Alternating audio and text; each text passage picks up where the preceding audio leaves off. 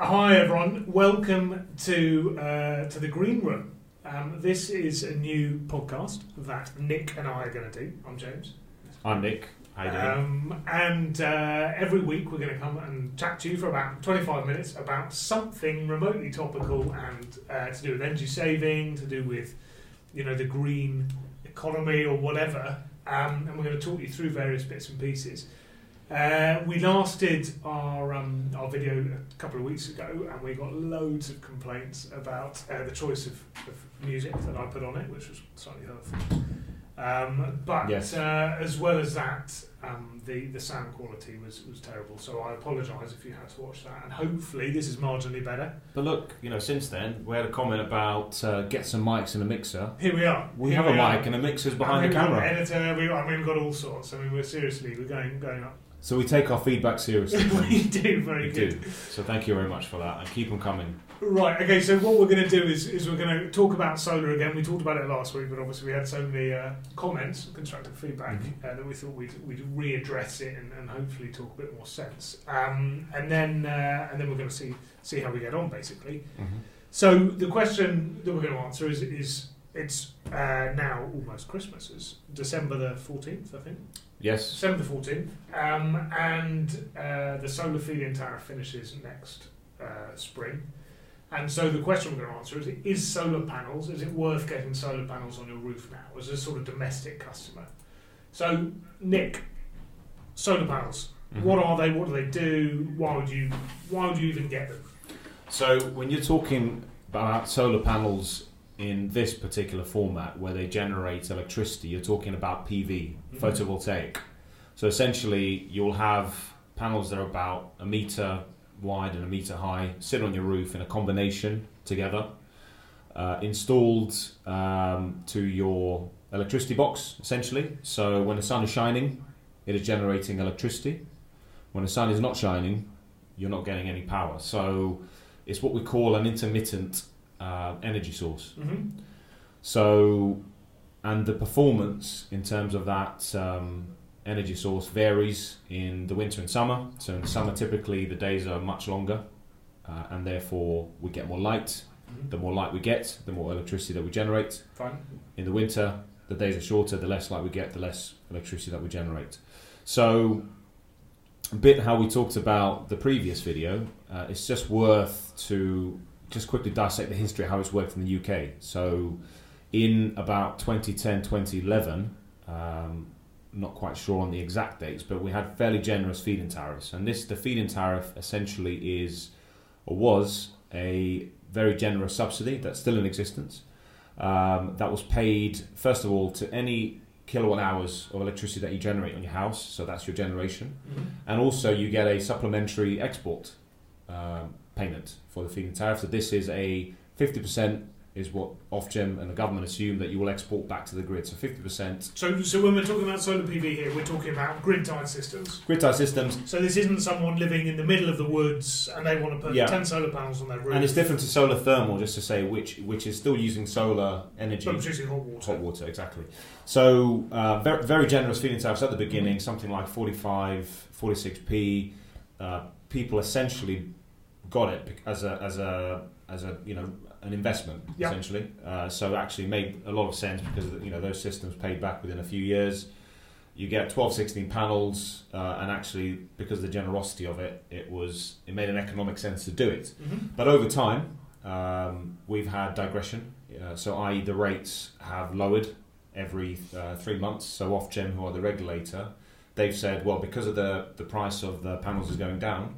And the price of the panels has gone down a lot. That's worth mentioning. Yes. So you'd be paying 15k in 2010, 2011 for a 3.5, 4 kilowatt system, and now you're paying about $6,500. Yeah, and actually, I think we're going to go on to it, but since there are fewer solar companies now putting the panels on, which is kind of the result of the feed-in tariff falling, the price of getting it installed has gone up slightly. Mm-hmm. We'll come on to it in a minute, but my sister's got some quotes now, and they were up at, it was £11,000, £12,000 for a quote for a 4 kilowatt system on her roof. Mm-hmm. Right, and 2 years ago it was 5, 6. So I think there are fewer companies that are charging more, or charge what they can get away with. And it's also worth saying, so even if you came on to those really generous rates, whatever happens to the feed-in tariff, if they say stops in April, which we're going to come on to in a second, the rate that you were locked in when you first had the system installed and commissioned is the rate that you will get for that 20-year period from the date that you've had it installed. So don't worry. We had some comments on the YouTube that people worried that if the government get rid of the feed-in tariffs, what will happen to the rates that they've been locked in at? So and I think that actually initially it was 25 years, right? So when the feed-in tariff was very, very generous at 45p, you were getting that for 25 years.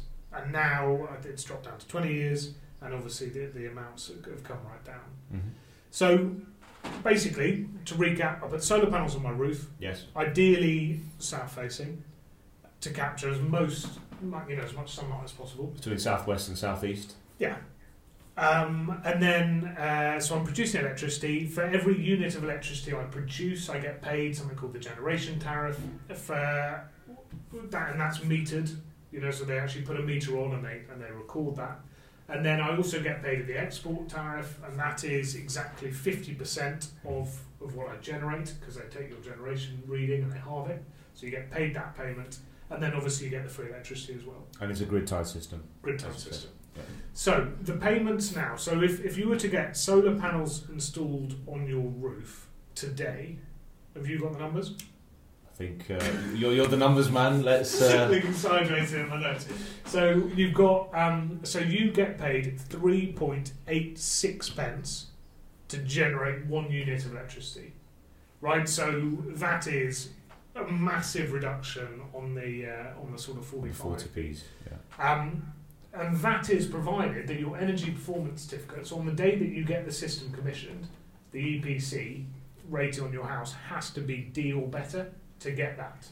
So if you have a very inefficient house, so 1920s house, no insulation, no loft insulation, rubbish heating system, and you get solar panels installed, potentially you're not even going to get that generation tariff. So the lower generation rate is 0.2, so 0.2 pence per kilowatt hour, which, to be honest, you're not really getting anything. It's essentially like you've got nothing there. So yeah. So you have to, number one, if you're going to do solar, you have to get your EPC rating up to band D or better before you even consider it.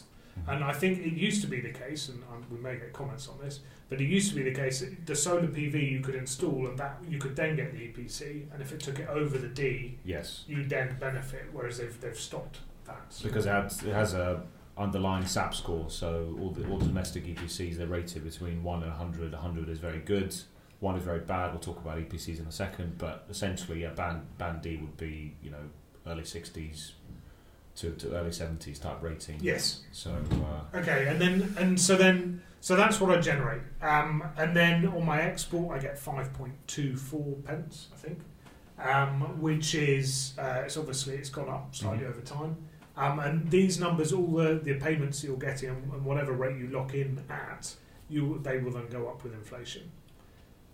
It's And where are we going to get to in April 19? So April 19, they're planning on cancelling it completely. So there will be no feed-in. But you will still be protected. The important thing is for people who have... Yeah, if you've already had the solar panels installed and you've been commissioned and you're receiving a feed-in tariff, before that date you will receive that feed-in tariff for however long it lasts. So it's 25 years or 20 years depending on when you signed up for it. So the payments are obviously still going to come in.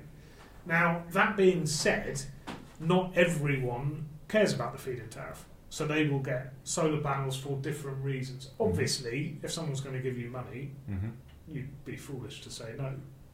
But people are getting solar panels because they're heating their homes with electricity, which actually, if you look at the price of electricity compared to the price of gas, electric heating is about 4 times the price. So if I'm producing free electricity, there's benefits there. Yeah, and listen, the more volatile our supply of fuels is, for instance, and currency movements, and also just the general trends in terms of where electricity prices are going, it is, as you were just alluding to, it's a great way to protect yourself in the long run, as one of the reasons why it's still kind of making sense.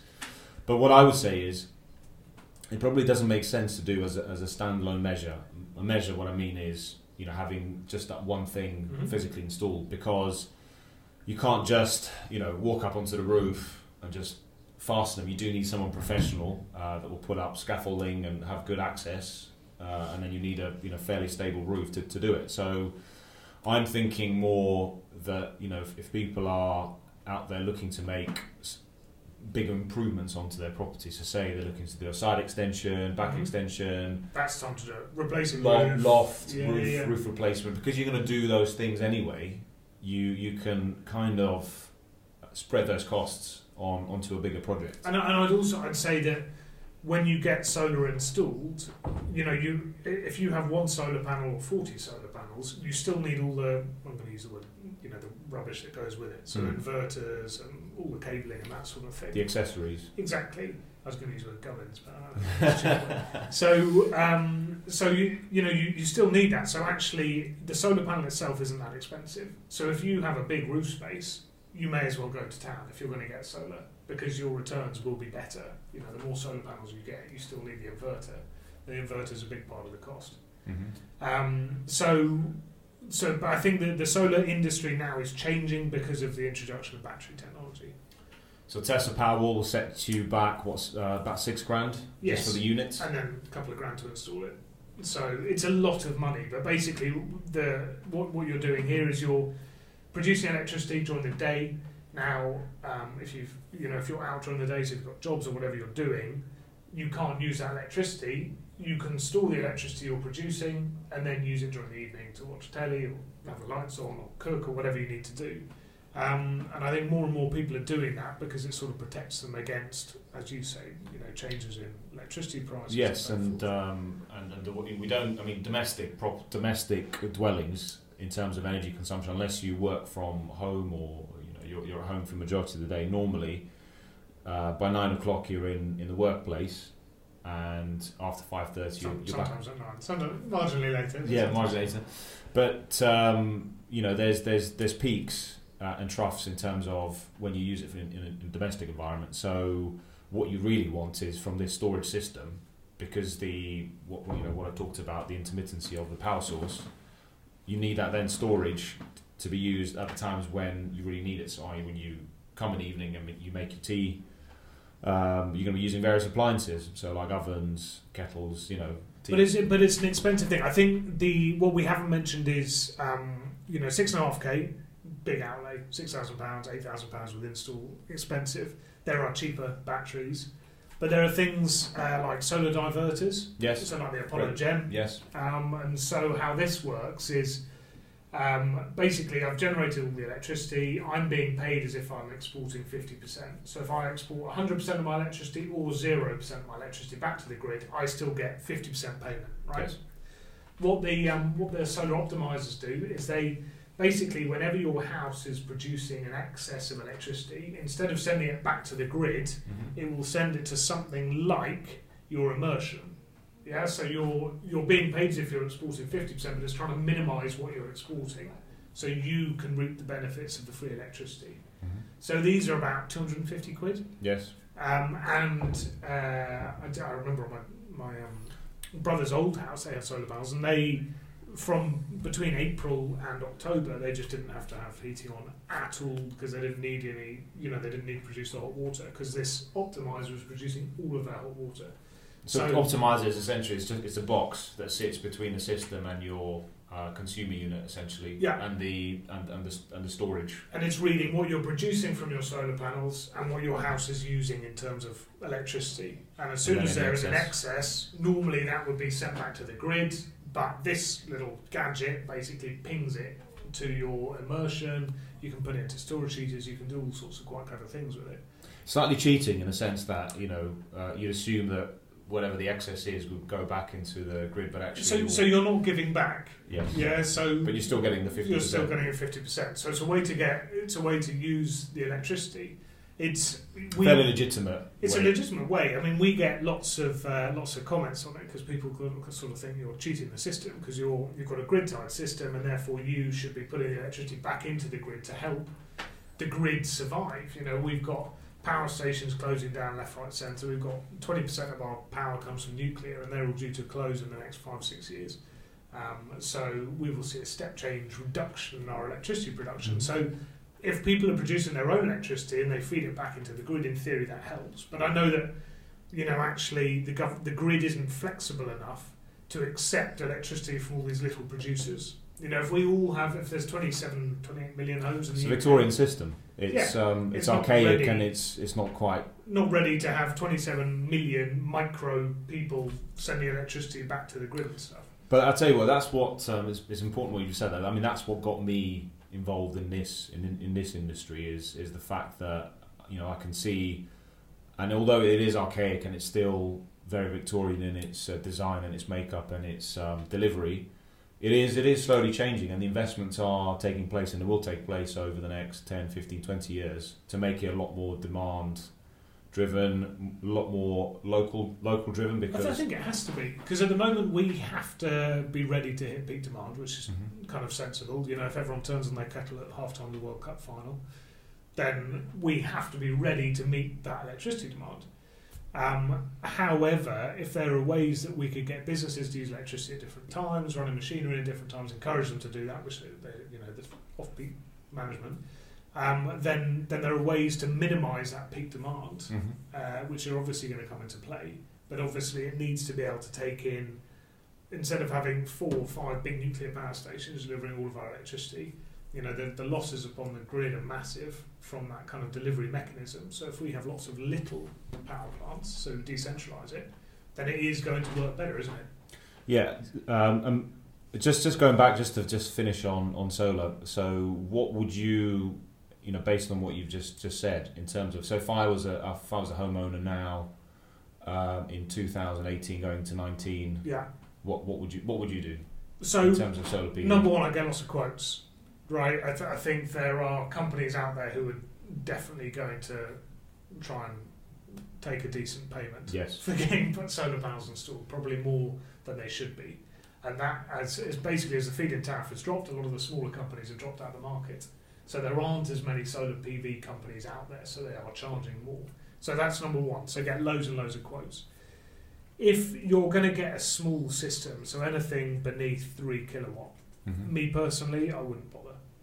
Right, I just don't think you're producing enough electricity to do that. I mean, if a house uses on average about 4,500 kilowatt hours a year, and I have 3.5 kilowatt solar PV system, I'm looking at sort of 2,900, 3,000 kilowatt hours I'll produce. So in theory, if I could use all that, I'm producing about 2/3 of my electricity. If you're going to put a 1.5 kilowatt system on your roof now, the feed-in tariff doesn't make it worthwhile. Yeah. So I probably wouldn't go that way.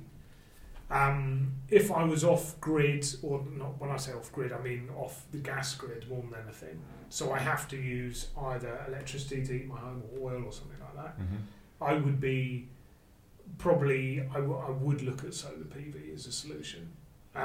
Just because the cost of electricity it's 4 times the cost of gas. It's also important to say, so if you're in the city where you've got a mixture of low and high rises, shading is a big part as well. So although you might be south facing, the fact that if there's a building there in front of the chimney goes over or whatever, it can really hamper the amount you produce. Yes. The solar, just on that point, so the solar panels, if I have 10 solar panels in my solar array, if you have one standard inverter, so one inverter on the whole lot, if there's a chimney and it casts shading on one of the panels, all of those panels will operate at the rate of the worst performing panel. All right, so if one panel is operating at 50% production, all of the other panels will operate at that level. There are ways to get around it. So something like a microinverter. Yes. So basically, each solar panel has its own mini inverter. Expensive to get. If you're looking at a sort of a big inverter, you're looking at like £1,200 to buy a proper inverter. A microinverter. We had a lot of questions on this, so there was a lot of people around you, myself, Harry as well, asking. There's companies going around and quoting, how much the microinverters were. Yeah. And they were just charging. They're charging a lot. They are charging a lot. I think. So would you wait until the old inverter goes? So wait until the old inverter goes, because that will obviously always be installed with your system. If your system is guaranteed, they normally say the guarantee is about 25 years for the system, but the inverter will tend to be half of that. So they'll say 10 to 12 years. You need to look at that, and basically because the voltages going through those big inverters are so high, they don't last that long. The microinverters, they will last 25 years. So, tricky one. I mean, you've kind of got to weigh it up, and you've got to get 12 years in, you've got to decide, do I get another inverter, or do I get a microinverter on the panels, get 2 quotes. It's tricky to weigh it up, but you need to look at the numbers and see what works best. Obviously, it helps if you've got 25 years and you're getting 45p per kilowatt you produce, i.e. the feed-in tariff from 2011, because you're being paid potentially £1,000 a year to produce electricity, so suddenly actually spending that becomes a bit easier. So it's just worth mentioning in this studio, maybe next week we might get the voice. So that would be Harry, who's our producer, but she is communicating with us, so just keeping us on topic and stuff.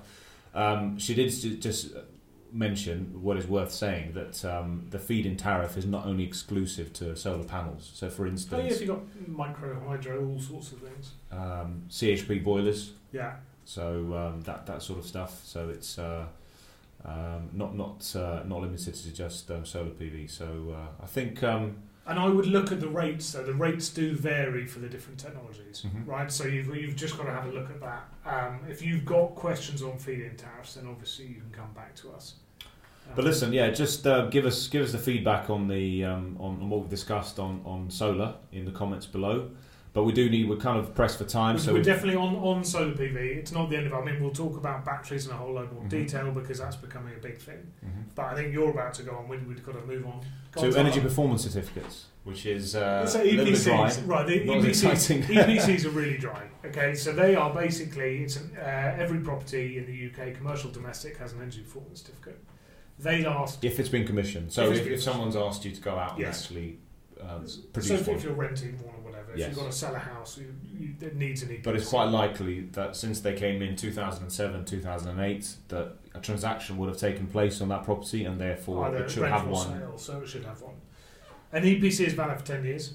Let's do domestics, I guess, because that's the one that most people have them. So as I said, that it gives you a little bit like your cars, your consumer, your white goods, like your refrigerators, etc. They have a little sticker, with A, B, C, D, F, G in terms of tells you the efficiency of it. Properties have the same thing. So on the domestic, one is extremely bad, which is a G, right at the bottom, so very inefficient property. An A is extremely efficient, so i.e. and almost impossible to get. Almost impossible, yeah. You have to spend a lot of... So you get the cost benefit. So it's passive house standard, air tightness. It's probably got microgeneration. You would never retrofit to an A. Yeah. You wouldn't unless... You build to an A. Yes. If that makes sense. Unless, build would go to an A. Unless, well, I mean, there might be some folks out there who want to kind of undertake the project, and the cost and the investment is not an issue, and they want to live in that type of property, but to get it to that point, it would be an extraordinary amount of work to do on that, and it would completely change so effectively it becomes a bit like a new build. Yes. In its final format. Yeah. So how much does an EPC cost? It varies. For instance, normally they are depending upon the size of the property. So like a flat, it might be say between £55 to £70, and anything bigger, probably £70 to about £100. So it just depends on the region of the country you're at. But essentially involves an assessor going around to the property, spending about half an hour to 45 minutes, taking various measurements within that property, looking at all the energy emitting devices, so like boilers, the fabric, for instance. So the fabric has a big input. So how much energy can escape? Is that fabric got insulation? So insulation obviously helps. Bad windows don't help, good windows help. So things like that, they will look at those things, but they can only go with what they see in the property. Sometimes we get comments like, "Why is my energy? I've I don't know, replaced my 1990s double glazing with 2010 double glazing. Why is the rating only gone up by 1 point?" Yeah, and it's important to say that the standards or the methodology of how the EPCs have been calculated is a little bit of a simplistic methodology, but also, if you think about it, windows in terms of the absolute area of a property compared to the wall, for example, are a smaller bit of that. So I think we're going to go. So future one, we're going to talk about top 10 ways to improve the efficiency of your house in the most costly way. So we won't go into that in too much detail now. Do you want to talk about commercial or? Well, just going back to EPCs, if you require one when you're selling or renting a property, I would advise not to go via your estate agents or your lawyers to get one. I would go directly to an EPC company. The reason is you will pay a fraction of the price, so that's definitely worth doing. Mm-hmm. You will see massive differences between the same EPC done by two different people. Does that make sense? Yes. So, and the reason is because, as Nick said, measurements number one, but also the time and care. So I think this whole industry, people see it very much as a tick box exercise. You need an EPC to rent the property. They will therefore pay as little as they can to get one done. Look, I think it's important. I think it's important genuinely to get the best possible value. Well, it is now because of this MEES thing. Yes. So do you want to explain briefly about that? So I was just going to just add to what you said about if you, so for instance, so what I said there about the assessor only being able to put in the software what they see because it's a non-intrusive inspection, so they won't go around and so they can't lift up the loft boards and or floorboards. If you've had floor installations, for instance, or if you've had, say, internal insulation, they can't see that through the plastering. So if you have documentation in place, the time of when it was improved, and if it was signed off by the installation company, and it tells you, say for instance, for internal insulation, how thick it is, what materials have been used, then all that can go into the software, and that will give you credit towards that EPC. It'll definitely boost your rating. Yes. So what you want to do is be as complete as possible and as honest as possible with your installer, provide all the information they ask for. So don't be annoyed by the assessor if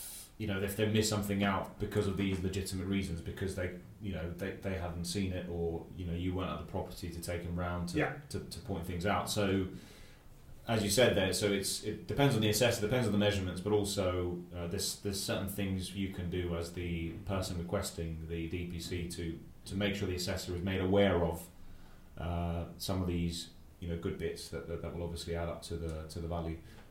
Yeah. And commercial EPCs a bit more complicated. It's more to do with the type of business, the property type, and how much energy is used for the use of that property. So, for instance, if it's an office, it will probably use majority of that on heating and lighting. But then, say a warehouse or a workshop will have complex machinery and it'll be more ventilated, so all those things like airflow, it's just a lot more complicated. And software's more complicated. It's convoluted as well, very convoluted software. It's more expensive to lodge a commercial EPC than a residential EPC, so you're going to be paying considerably more, right, to get these done. And it tends to depend on the complexity of the building, as you say. So if it's a big warehouse, despite it, it might be a 20,000 square foot warehouse, relatively easy to do if it's just one big space. Mm-hmm. Yeah, whereas if it's an office block or a hotel or something like that, it takes a bit longer. In terms of both, as you said, they are massively key. So since April this year, the minimum energy efficiency standards came into force for the private rental sector. So essentially, for both commercial and domestic. For commercial and domestic. So from April, if I wanted to say move into a warehouse as a business, or I wanted to rent out a flat. That rating on that EPC has to have been better than rating E on both commercial and domestic. So where that had failed, obviously the lawyers and the transaction had been held back on that basis. So it goes back to the landlord to then do something about it.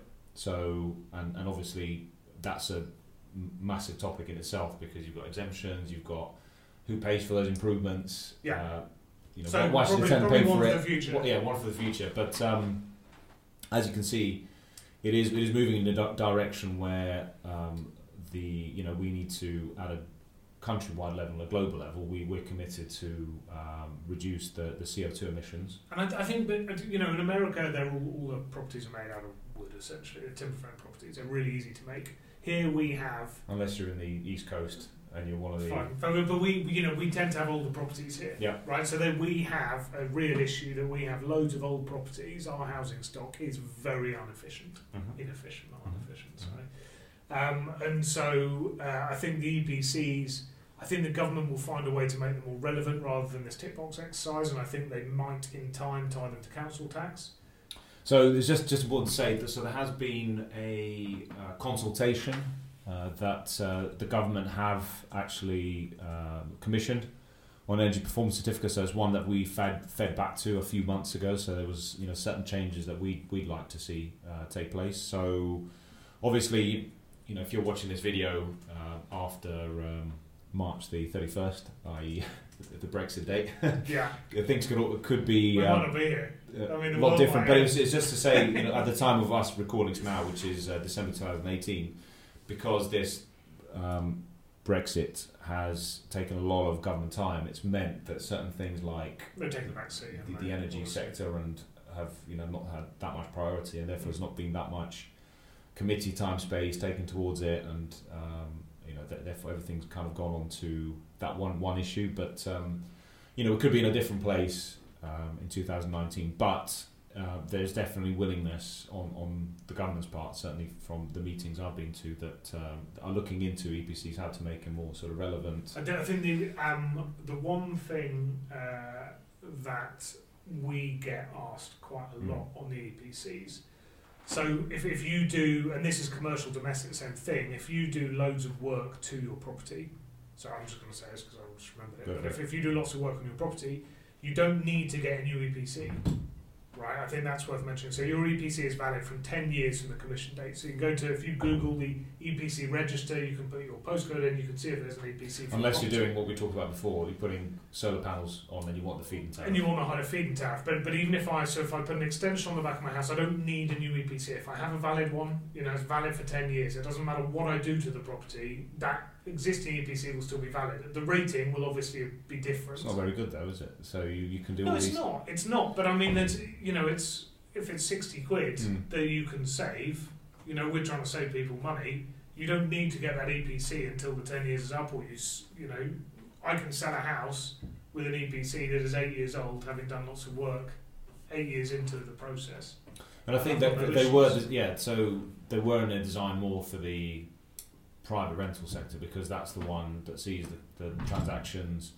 If I own my own property, I'm likely to make improvements to it over time anyway. Yes. So therefore, by the nature of it, it's becoming more efficient anyway, and therefore it's using less carbon. So the bit that the government can kind of tackle easier through regulation is the private rental sector. And I think that is also the sector where people historically, so the tenants in those properties, have had the really bad experiences, because they're renting a place and the landlord doesn't care about it. Interesting. Harry just mentions that in Wales your mortgage rates are now dependent upon the EPC, or the EPC rating has an impact. Oh, there we go.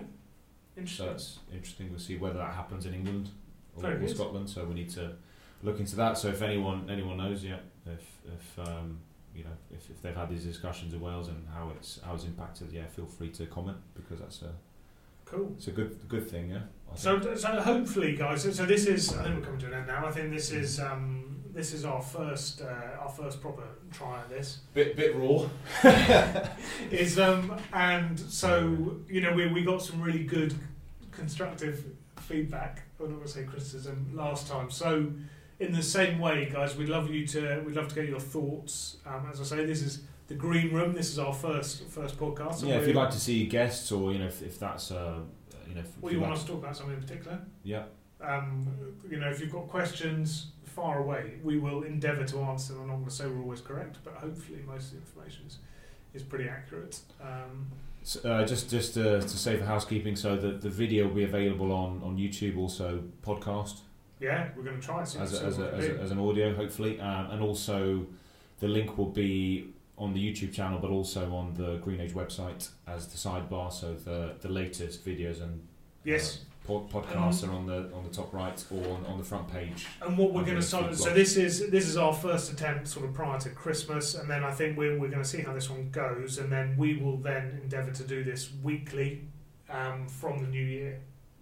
So hopefully, and hopefully in the next one, just feed in a bit more weekly energy news. So we do a publication, or Harry does a publication on the weekly news in terms of what's happened. Yeah. So.